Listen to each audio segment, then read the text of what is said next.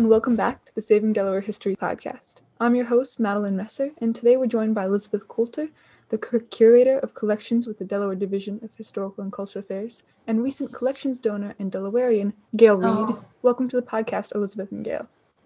Thanks for having me. Thank you. Today we'll be specially highlighting a recent acquisition for the historic collection of the Delaware Division of Historical and Cultural Affairs, an object that is particularly meaningful to the year 2020. The object is a hot pink poster board mounted on a cardboard sign inscribed "Liberty and Justice for All" in bold black lettering. You can go to the collection's Instagram page at Delaware History to see an image of the sign.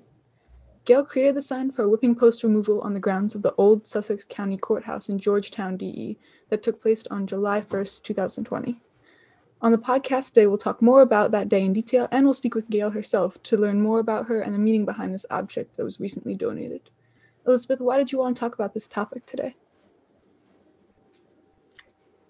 This object, though it came out of a special event and a special day, next to things that we've been experiencing as a nation over a long period of time, but especially in 2020. And now it's around a year ago that on May 25th, 2020, George Floyd, who was a truck driver, a bouncer, a hip hop artist, and a religious mentor living in Minneapolis, Minnesota, died at the hands of a police officer in uniform during an arrest. And the response to that, the response exhibited by people across the country in the wake of George Floyd's death was unprecedented. So as we collectively mourn George Floyd's death, we too mourn the lives of many that have been lost to senseless and excessive acts of violence. Beyond that, so many of us have spoken out against and have acted to reform the systems that allow racism towards people of color in the United States. And the impact of the Black Lives Matter movement has been felt everywhere and manifested in different ways. And we've seen that a lot throughout the state of Delaware. And for the Division of Historical and Cultural Affairs, we're preserving, understanding, interpreting, and sharing the history of the culture of Delaware is at the core of our mission. It was really crucial for us to think about this moment, think critically about it, and the work that we had been doing and the work that we needed to be doing. Why do you think that is, and what were some of the ways you saw the change in the Division of Historical and Cultural Affairs? I think that many of us fall into a pattern of it will change eventually. And maybe that's in part because there's always an overwhelming amount of work to be done. I've also seen that with real change, there's always some sort of pushback because it's different from the way it was. And that really makes it challenging to move forward. However, the deeply established inequities and injustices that have been exposed and the hurt and the heightened emotions that many of us feel have ignited this urgency for faster change. And at the Division of Historical and Cultural Affairs, the division has really made it a priority to integrate change into the daily practice. And I've been doing that as in my role as curator, especially with the approach to new collections acquisitions.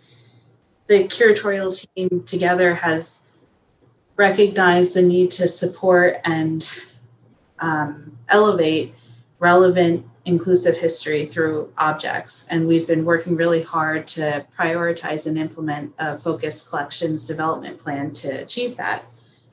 And all that being said, I'm still relatively new to this position. I officially started July 7th, but my unofficial first day was July 1st. And as you mentioned earlier, July 1st, the Division of Historical and Cultural Affairs staff members and contractors removed a whipping post that had been displayed on the grounds of the old Sussex County Courthouse in Georgetown, Delaware. This whipping post was originally located on the grounds of the Sussex Correctional Institution south of Georgetown. And the facility was developed in 1931, but the exact date of when the post was installed is unknown. And then later in 1992, the warden donated the post to the division, and it was at that point installed for the public display at the state-owned Old Sussex County Courthouse in 1993. So the decision to remove the whipping posts in 2020 was made in response to calls from the community and in recognition of the violence and the racial discrimination that its display signified to so many Delawareans. And that day was a major moment. And it was there that I met Gail. And she had created the sign that really caught the attention of the staff, especially, and everyone attending the event that day. And so that's in part why we're meeting today to talk about it. So I'd love to hear a bit more about your experience with the sign and the whipping post removal. But I'd also like to hear a little bit more about you, Gail, yourself. Can you tell us a little bit about yourself? Yes, well, thanks for having me, first of all. I'm really excited to be here to join you this morning. A little bit about myself. Well, I am a mother of 3 beautiful Black sons. I am a wife. I am a grandmother. I'm a college graduate. I have a master's degree. So in 2019, my son Kevin and I opened our first nonprofit called Aaliyah's Cupboard, and we bless children and families who are dealing with some serious medical issues through donations, and we support the family in their crisis. We are currently working with Nanticoke Memorial Hospital, I guess it's called Tidal Health, in Seaford, Delaware. And we provide them with items, personal travel size items, to kind of get them through their crisis as they're dealing with their child. I've recently joined the Millsboro Chamber of Commerce, and I'm a child of God. I mean, that is the most important thing to me, that I will be able to stand as a witness to those who know the Lord, and for those who don't. And how did you hear about the whipping post removal, and why did you attend that day? Well, I heard about it. I think I first read about it in like some local newspapers, that there was actually a petition that was being circulated through the local NAACP and some other community activists to garner enough signatures actually to have the whipping post removed. And then I started at that point to kind of begin to follow that movement because, like Elizabeth alluded to, there was a lot going on in our country, and there were some things that were starting to happen locally that really caught my attention. I participated in a couple of protests. One that took place in Rehoboth Beach, right on Route 1. That is actually will be the first time that you would see the sign. That's the sign that I held up for the George Floyd protest, and not just for him, but for all the other African Americans who had died. And I actually took that poster, and just me, just kind of walked up to the town of Millsboro and stood right at the sign as you would enter Millsboro, and held my sign up in support of the social injustice that was happening around the country. So I felt that it was important that every corner of the nation, every small town was represented in spreading the message. And I stood there for 3 hours just holding just me and my pink sign, in town. So it really did impact a lot of people, even as they were passing through the town. And I thought, that slogan, liberty and justice for all, really speaks volumes. What was that day like for you? That day for me, when I went up to Georgetown to witness the removal of the whipping post, it was an emotional day for me. I've actually worked in Georgetown for over 30 years and have gone around that circle many, many times, and have seen that whipping post there, but I guess, you become sort of desensitized to things. And it was almost like you saw it. I see it, but I don't see it. And when they actually were there at the post, I just felt like a rush of emotions, because I was like, my goodness, all of my adult life, I've seen this here, not realizing why it was there, even when it was put there.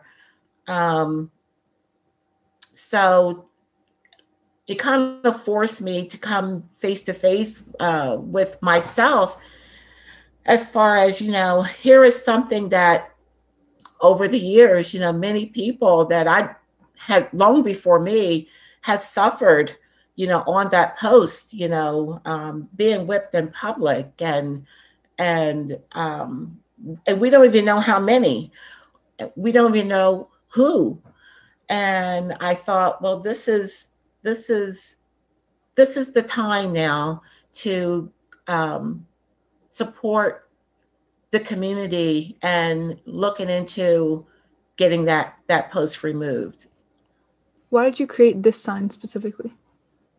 Well, I wanted a sign that spoke to the heart of the situation that was happening across the nation. I wanted to create a sign that would speak to everyone across the board, whether you were young, whether you were old, whether you were Black, whether you were white, whether you were of a different nationality. We, from grade school, kindergarten, learned the Pledge of Allegiance. We recited that every day of our school days, and even at social events. And this is a pledge. The Pledge of Allegiance is part of the Pledge of Allegiance that's been recited in this country for over 400 years.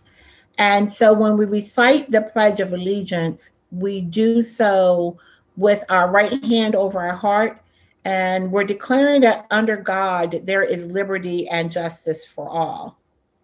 So there's no mention of a specific race or ethnicity, and that we as a people of this United States of America would not or should not be discriminated against.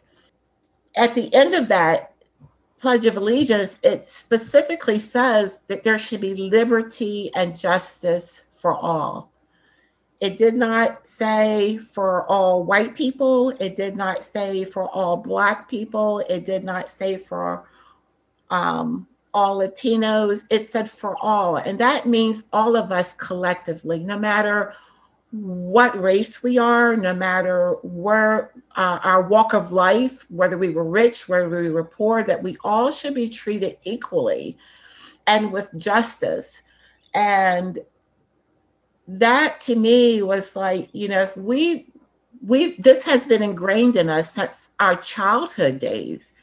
What is it about this that we don't get as adults? Because you would think that with the repetition, can you imagine how many times in your lifetime that you've actually recited the Pledge of Allegiance? So what is it about that we can't apply that to our everyday life. And can you imagine what the world would be like if there was liberty and justice for all? So yeah, so the sign was created because I wanted those simple words to kind of speak volumes to the person personally. And how have you applied that in your life? How have you shown that to others? Really giving me chills. Got goosebumps. Yeah. And it also speaks to one of the greatest commandments that is found in the book of Mark, chapter 12 and verse 30, which says to love the Lord your God with all your heart and with all your soul and with all your mind and with all your strength. And the second one is love your neighbor as yourself. And so there's no commandment that are greater than these. And so with that, speaking with that, we should love one another, support one another, be there to help each other.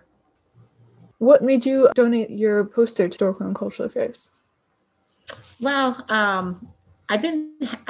when I was asked to do that, I was just kind of shocked, but I just thought the sign would be appropriate across the board for everyone because, we always coming up just recited the Pledge of Allegiance, and towards the end of that is that phrase, liberty and justice for all.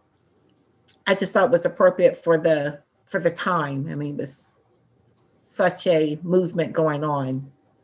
So to have that, donated I didn't even hesitate, really.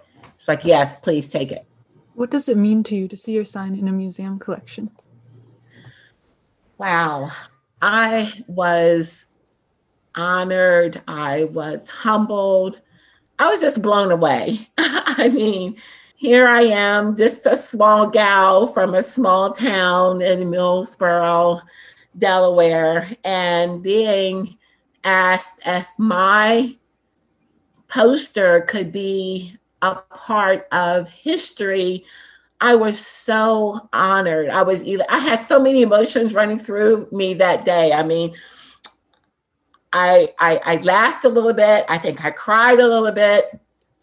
I was excited. I started texting people, just to say, hey, they're taking my sign, as a part of the, to put as part of the collection. And so, yeah, I was emotionally kind of all over the place, but at the end of the day, I was just so honored that that Elizabeth and others had asked that sign would be a part of the collection.